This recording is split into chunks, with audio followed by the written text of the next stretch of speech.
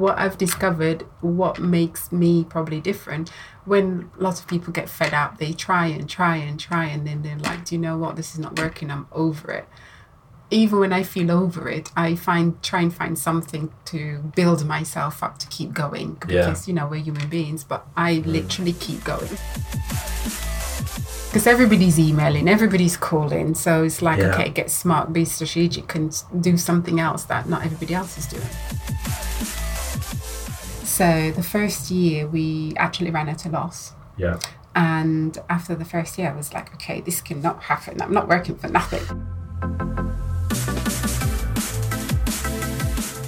Welcome to the trailer for episode 135, where I chat to Sherrille Riley, founder of Nails and Brows Mayfair and Beauty Edit Mayfair.